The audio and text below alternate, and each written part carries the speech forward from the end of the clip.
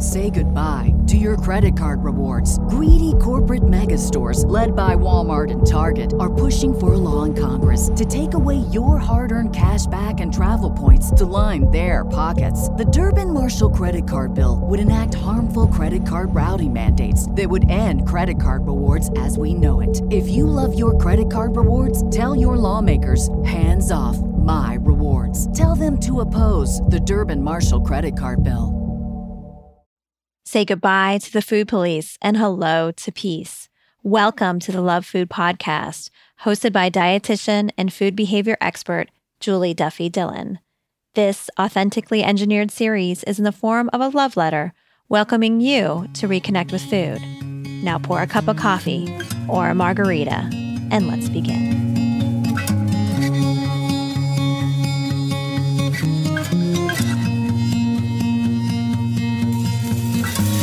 Hi there. Welcome to this special PCOS bonus episode of the Love Food Podcast. I'm Julie Duffy Dillon, registered dietitian and partner on your food peace journey. I'm so glad you're here. Thank you for connecting today. And this is the third training that I've prepared for you on how to move away from diets and get better care with your PCOS. If this is the first of the video series or podcast episodes that you've listened to, go back. There's two more. I have one on the worst diets for PCOS, where I name the big guns like keto and Weight Watchers and why they are actually harmful long-term for PCOS. And I also have my top 5 tips for promoting health without dieting for those of you affected by PCOS. And today's episode is exploring ways to advocate for better care. I discussed briefly at the end of the last training about how I really don't think you should have to advocate for yourself as you navigate the ways to get through the medical system, the healthcare system, and even the mental health care system while experiencing PCOS. But here's the thing. There is so much really crappy diet culture out there, and also people who judge people of size. Have you experienced that? I have a feeling you have, and if you haven't, holy shit, I think you are the only person, because so many people talk about how when they are experiencing PCOS and living in a larger body, that they go to the doctor for something random like, oh, I have strep throat or the flu, and they're told, you know what? You should probably lose some weight. When it's like, newsflash, I have strep throat. Don't skinny people get that too? Yes, they do. And so today I have to just reconcile that you should not have to advocate for yourself. And I also want to arm you with some tools for the times where you want to, or you have to, or you would just want to experiment with it. And so I have some tips I've gathered from other people who are walking alongside you in a similar experience, and some things I've just kind of picked up along the way that other people have done. So I'm really excited to share them with you. And this episode of the Love Food Podcast is brought to you by my PCOS and Food Peace course. So this course is actually, this is kind of a secret, but not really, because I'm talking about it on this podcast, but it's launching tomorrow. What that means, what does launch means? Well, it just basically means that I'm opening up the doors for enrollment for the next week, and that starts tomorrow. And how can you get access to all the details? Well, I'm going to share a little bit with you here now, but you can get more of the details at PCOSandFoodPeace.com. So the course is 12 modules that are self-paced. So I recorded everything for you so you can go at your own pace. Some people have gone through it like Netflix binge-worthy kind of over a weekend and got amazing.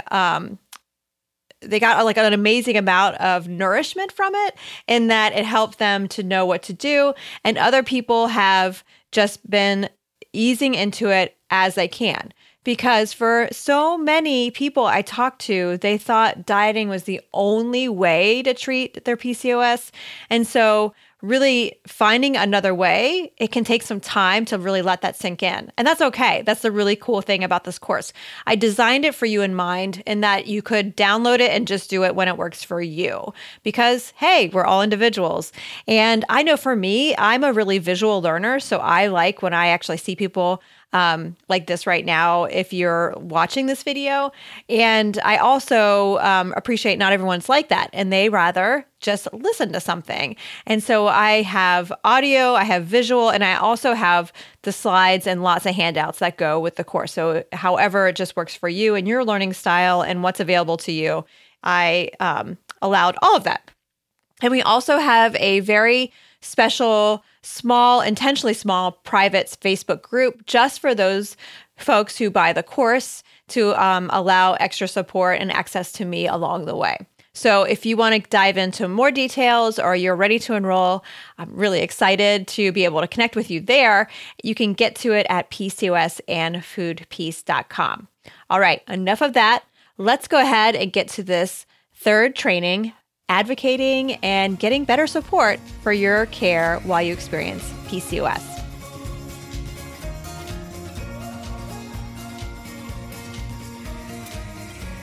All right, I'm back behind the slides and let's dive in. I don't want to waste any time and get to our third video training. I'm really excited to be speaking to you all about this. We are going to be talking about ways to get support with PCOS. And I know that getting more support is going to be something that is going to be a key way for you to improve health and happiness as you experience this really crappy condition. So something that I learned recently from a grad student of mine, I have been working this past summer with this really awesome, fabulous grad student. Her name is Kimberly Singh, and she's a dietitian in training and wanting to learn more about the non-diet approach that I use. And she also happens to be affected by PCOS.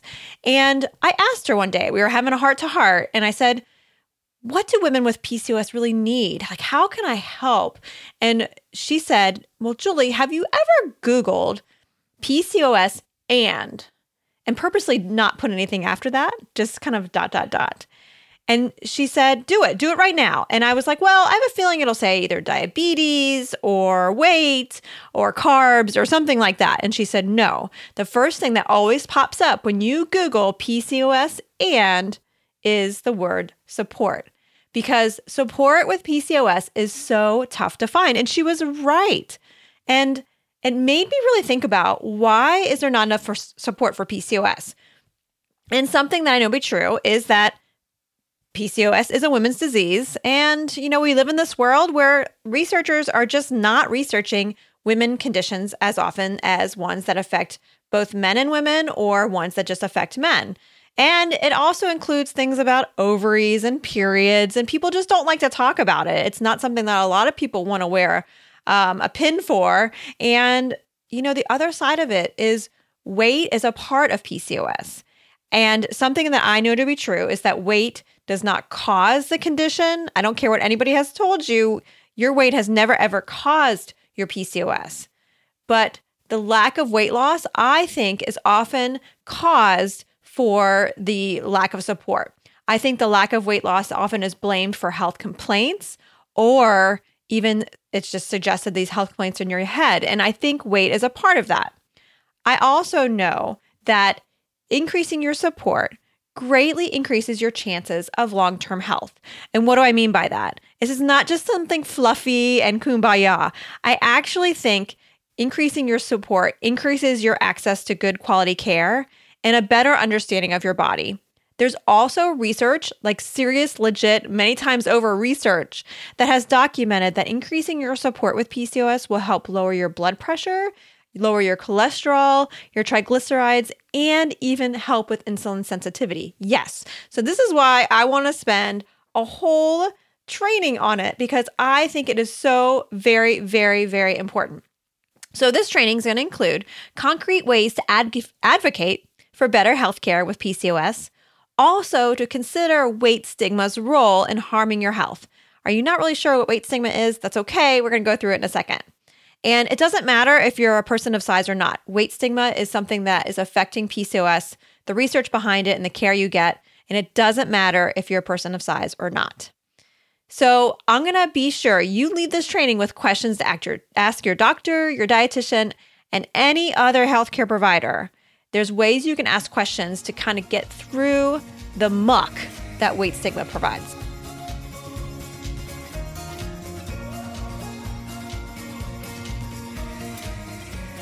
All right, I need to share a secret with you. Just a little secret that not many people know. You may know me as the lady gabbing behind the slides right now, or host of my radio show, the Love Food Podcast. Yet something you don't know about me is that I, Julie, have had a very, very tough time confronting doctors and other people of authority. No way. You know, I've been very meek and timid my whole life, throw an anxiety disorder on top of it, and holy moly, there was no way I was going to ever confront a doctor. And there was a time, though, that I really started to understand weight stigma, the damage it was doing, fat bias, and the poor research with PCOS. And once I really understood it, I couldn't unsee it. I just couldn't. And it became, honestly, like a moral issue for me. So I had to get a clue. I had to face my own demons, my own fears, and I really needed to step up. And so what has happened by doing this is that I've cultivated some ways for you to get better care. And so what we're going to do now is go over some tools for better care and support. I can't wait to share these with you. All right, let's get started. So first and foremost, I want to help you gain clarity on the role of weight stigma in PCOS. And you may be wondering, actually, what is weight stigma? And Julie, why are you spending so much time in it? It is really important. And according to researchers at Yale, who are a big hub of researchers that are looking into the effects of weight stigma, according to those researchers, I'm going to read their definition of weight stigma. It refers to negative attitudes towards a person because she is larger than considered appropriate, such as a stereotype that people of size are lazy or lacking willpower. And they say that this type of stigma comes about in different ways and leads to prejudice and discrimination. They also say that stigma and bias are well documented, resulting in lower quality of care. So something I know, and I have a feeling you know this too, PCOS, one of the big symptoms or the side effects of experiencing it is weight gain. And so if we acknowledge that weight stigma is real and that it affects your quality of care, I believe women with PCOS are punished for the size of their body. What do I mean? Well, chronic stress from living in poverty or experiencing oppression of any kind, such as like for race or ethnicity or religion, that's a stigma that sends the body in a constant flight or fight response. And to understand this, we basically need to be aware of that flight or fright, you know, that experience when you're startled or you're almost in a car accident and your body reacts just so suddenly.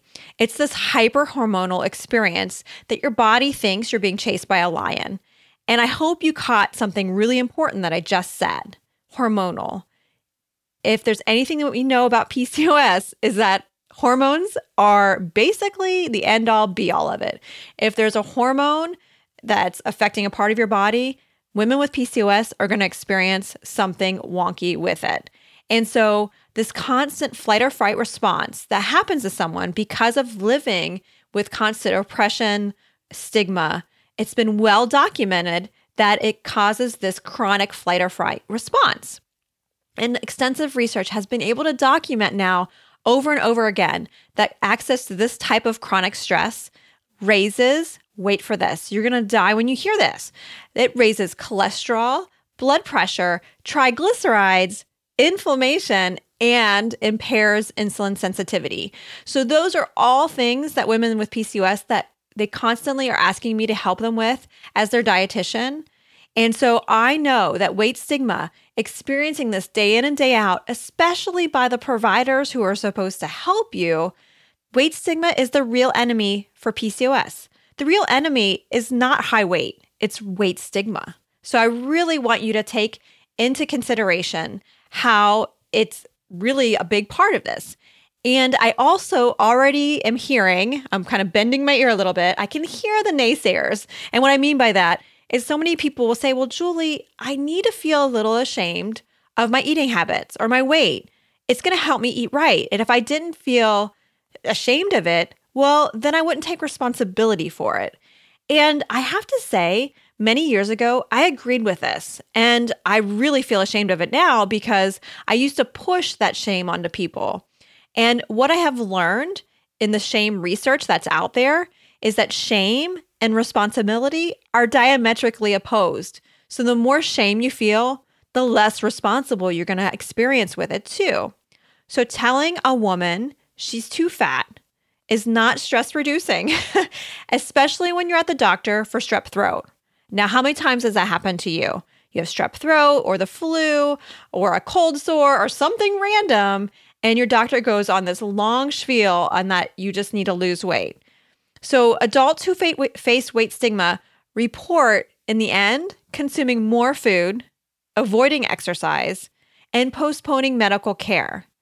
And I appreciate why. And the researchers found too that people avoid medical care when they're experiencing weight stigma because they just don't want to experience that lion chasing them. They want to avoid that shame and they want to avoid that flight or fright response. I really believe that knowledge is power with PCOS. I really do. But I feel like in the end that healthcare providers, we have been punishing you because of your weight. I don't know if you've read the research on healthcare providers and bias based on weight, but it's really, really interesting. And it shows that without a doubt, most people are not addressing their bias and that they are biased against people in larger bodies. So now what I want you to do, after you can kind of let this sink in, is I want to arm you with tips that are going to help you get better care and get access to the same information that people who experience diseases that are not associated with weight have access to more easily. And so let's get to it. All right. I want you to advocate for yourself. And so what I have are some prompts. These are some prompts that I have picked up along the way working with many people in this position. And I'm so thrilled that they've been able to teach me over the years what's helped them. So I'm going to pass it on to you. It's kind of a pay it forward. So one thing that you can do off the bat when you go to the doctor is you don't have to be weighed. I don't know if you know this, but you don't. You don't have to be weighed. And so every time I've gone to the doctor, and I have a feeling that you've experienced this too, they always do these first three things. Well, besides waiting in the waiting room forever, you get called back to the second waiting room, and then they do 3 measures on you. They check your weight, they check your temperature, and your blood pressure. And it's like boom, boom, boom. They get them all done. And for a while, I thought they did that just because they needed that data. Well, they didn't need it what I thought they needed it for. What they actually need it for is to be able to file insurance and Medicaid and Medicare. So in order to be able to be reimbursed for the visit, the healthcare provider needs to have 3 measures. So what I found is that you can actually say, no, I don't want to be weighed, and they can get another measure. But I learned something recently from Glennis Oyston. She's a dietitian that's really cool. And she said that you can actually even just tell them that you refuse to get weighed, and they can write that down. And that still counts as one of their measures. So then they don't have to hunt for a third measure for you. So for some people, just not getting weighed helps them just to feel a little bit more at peace going into the doctor. So I would encourage you to experiment with that and let me know how it goes. Another one you can do, number 2, is you can let providers know if you're in eating disorder recovery. So some of you listening may have experienced an eating disorder at some point in your lifetime. And I can make that guess because women with PCOS are 5 times more likely to experience an eating disorder. So if you ever have experienced binge eating disorder, anorexia nervosa, bulimia nervosa, or at any point someone said, you have an eating disorder, something that you can do, and also it's something you need to keep in mind, is that having weight loss talk is something that can trigger a relapse. And we know there's a lot of genetics and biology behind eating disorder relapse. And talking about dieting and then going on a diet is enough for anybody in recovery to relapse. Yes, isn't that crazy? It's amazing, but research has been able to find that information now. And one of the ways you can protect recovery is never go on a diet again. And so let your provider know you're in eating disorder recovery. So please hold the weight loss talk because it can literally kill you. So one thing we know are eating disorders have the highest mortality rate of all mental illness. Isn't that surprising? But it's true. So healthcare providers will respect your decision. Not everyone understands that pursuing weight loss is the number one way a person relapses in an eating disorder scenario, no matter what they weigh, by the way. So if you ever experience eating disorder, ever consider saying, I have battled a lifelong, serious, life-threatening eating disorder. Pursuing weight loss always makes me relapse and gain more weight. I find that sentence is so powerful because if you say it's going to make you relapse and gain more weight, it kind of fills both of the necessary ingredients to make a healthcare provider back off. So again, pursuing weight loss always makes me relapse and gain more weight. I would love for you to suggest other things besides weight loss to treat my PCOS. Oh, that one works for so many people. But yet, there may be someone listening who's never experienced an eating disorder, or maybe you don't want to reveal it. I can totally appreciate that. Another one you can tell them is that diets just don't work for me. So what else do you have? I got this number 3 from this really awesome blogger and fat activist. Her name is Reagan Chastain. Her blog is Dances with Fat. She is this amazing dancer and triathlete. She's just has so much information that I've gleaned over the years, but this is one that she taught me. So one thing I've found when people do this is when they're at diet rock bottom and dieted their whole life, seriously since preschool, I know so many of you have done that. If you go to the doctor and they're suggesting yet again another diet, what if you just said, I've been prescribed diets my whole life and they have never made me healthier, thinner, or happier. My research says this is typical. What else can you recommend? Oh, I love that one. I'm going to say it again. I've been prescribed diets my whole life, and they have never made me healthier, thinner, or happier. My research says this is typical. What else can you recommend? Such a good one. Another one you can do, and I will say this for anyone, even people without PCOS, but what do you recommend to your lean clients with PCOS? Honestly, there are no diseases or conditions out there that only people of size have. Every condition people in smaller bodies get to. So one thing you can ask is, well, what do you tell your clients or your patients who are in smaller bodies? And really, it's a great, efficient one. Sometimes it can be shocking because honestly, I don't think a lot of doctors and healthcare providers are aware of their own bias, but it really helps sort through some of the crap that you get all the time and gets to some other meaty ways to treat the PCOS. So this is a really good one. So again, asking, what do you recommend to your lean clients with PCOS? It's so nice. And finally, you'll get some responses that's not just lose weight. So the last one, and this is another one I got from Reagan Chastain on her blog, Dances with Fat.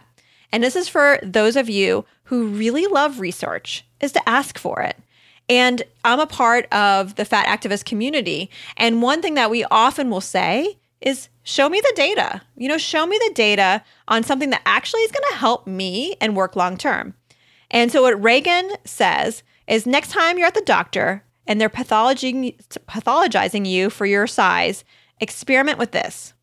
I'm really into researching my healthcare. Can you show me the study where XYZ diet worked on people my size to both lower weight long term and have a health benefit? Oh, it's so good. So here it is again. I'm really into researching my healthcare. Can you show me the study where XYZ diet worked on people my size to both lower weight long term and have a health benefit? And again, if you don't want to go through all of that long sentence, you can also just say, hey, show me the data of what you're asking here. Can you actually show me the research where that actually works? Those are some prompts that have helped hundreds of women to get access to better care. As I'm saying these things, I just have to say it out loud because I think it's pretty obvious, but it's not always, especially when you're talking behind some slides. But I think it's really crummy that you have to advocate for yourself. I really do. And just know people like me and other fat activists are working really hard to help you have better access to care with PCOS because, again, I think since weight is a part of PCOS, it's really keeping you from information and healthcare that you need. And I really don't think people who are the ones that are being oppressed should be the ones to have to do all the work to get to work through the oppression. And for right now, it's just not there yet. So just know there are people, not enough. We need to get some more people involved, but there are people who are working to advocate with you. And if you do have the strength, if you do have the energy to advocate for yourself and experiment with these prompts, I would love to know what happens. Shoot me an email and let me know. My email is julie@juliedillonrd.com. I'd love to hear what comes from these. All right, so let's go to tip number 3. So what I want you to focus on for this third one is ways for you to cultivate support. I can appreciate from working with so many of you with PCOS now for it's been almost 20 years, is that it's really, really hard to find people who have the condition, even though it's so common. There's some people that say that 1 in 10 women have PCOS. Of course, so many don't even know they have it, but so many people have it, but yet no one really seems to talk about it. And again, I think it's because it's about the nether region, right? It's about ovaries and periods and miscarriages, all these things that people don't want to talk about, or they're just not used to talking about and feeling uncomfortable about. So what I encourage you to do is to share these videos or any of your favorite like Facebook or Instagram accounts with people with PCOS who are speaking out, especially those who are addressing the weight stigma part of it. Share them with your partner or your family, maybe even your therapist, a trusted friend, and let them know that these are things that you found helpful and you think it would be helpful for them to understand it too. I think if you can get a couple people on board who actually understand the condition, it's something that I think will lead to better blood pressure, better cholesterol panels, and better insulin sensitivity. I also want to encourage you to reach out and join our PCOS and Food Peace support group on Facebook. It's something that just started this summer, and it's already become this really supportive, compassionate community of women only women with PCOS in there, except for me. I'm the only one that doesn't have it. And it's a place where you can really get compassion and support. And we are working really hard to make sure that the community is one that's promoting positive body image and non-diet type of access to care. So it's a place where you can really experiment with moving away from diets and promoting health long-term instead of those crappy quick fixes that they keep pushing on you. And I love finding more people on Instagram and Facebook, like I told you. Like one is Ashley Levinson. I love her account. She's such an amazing advocate. She's someone that also experiences PCOS. So sharing her information on Facebook, just even pushing share all to you so it goes to your whole feed is a really great way for people just to understand, especially during times like September and PCOS Awareness Month. I also know a bunch of people around the globe who have started meetup groups or something similar with women with PCOS. And I can appreciate how they're harder because they're in person. And again, it's that whole period and ovary talk that so many people find uncomfortable. And there's so much shame in this condition. And I think one of the reasons, like we said earlier, is because of weight. And so if you could do something like that, I think that's something that's super powerful because there's nothing like meeting someone in person who totally understands your pain. I think it's something that is worth every second and every ounce of energy to get together. Lastly, something I have loved is the PCOS Symposium, or rather the PCOS Challenge Symposium. They're all over the globe and they're throughout the year. It's a great time to get together, and it's also a great time to grab a friend or a partner or family member to bring with you so they can also find out what they can do to help support your experience and support your long-term health. Hey there, thank you so much for listening to this special bonus episode of the Love Food Podcast. I hope this episode and the other two were helpful as you're trying to figure out the next best steps for you.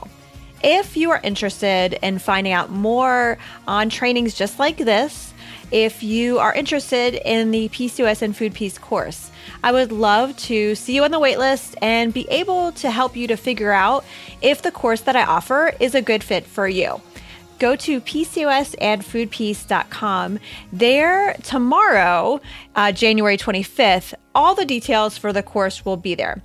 If you still have questions, I would love to help because, a course like this is something that is for very specific people, and I want to make sure it's the right fit for you and the right time for you.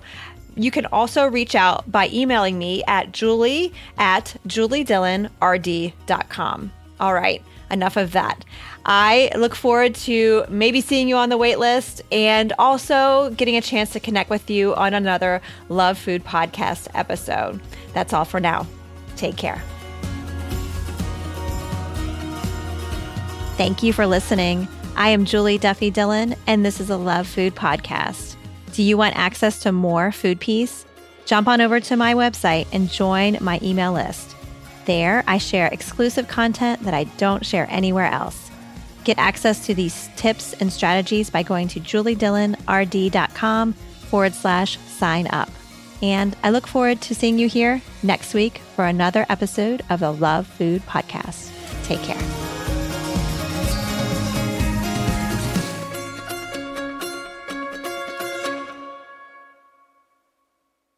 Say goodbye to your credit card rewards. Greedy corporate mega stores, led by Walmart and Target, are pushing for a law in Congress to take away your hard-earned cash back and travel points to line their pockets. The Durbin-Marshall credit card bill would enact harmful credit card routing mandates that would end credit card rewards as we know it. If you love your credit card rewards, tell your lawmakers, hands off my rewards. Tell them to oppose the Durbin-Marshall credit card bill.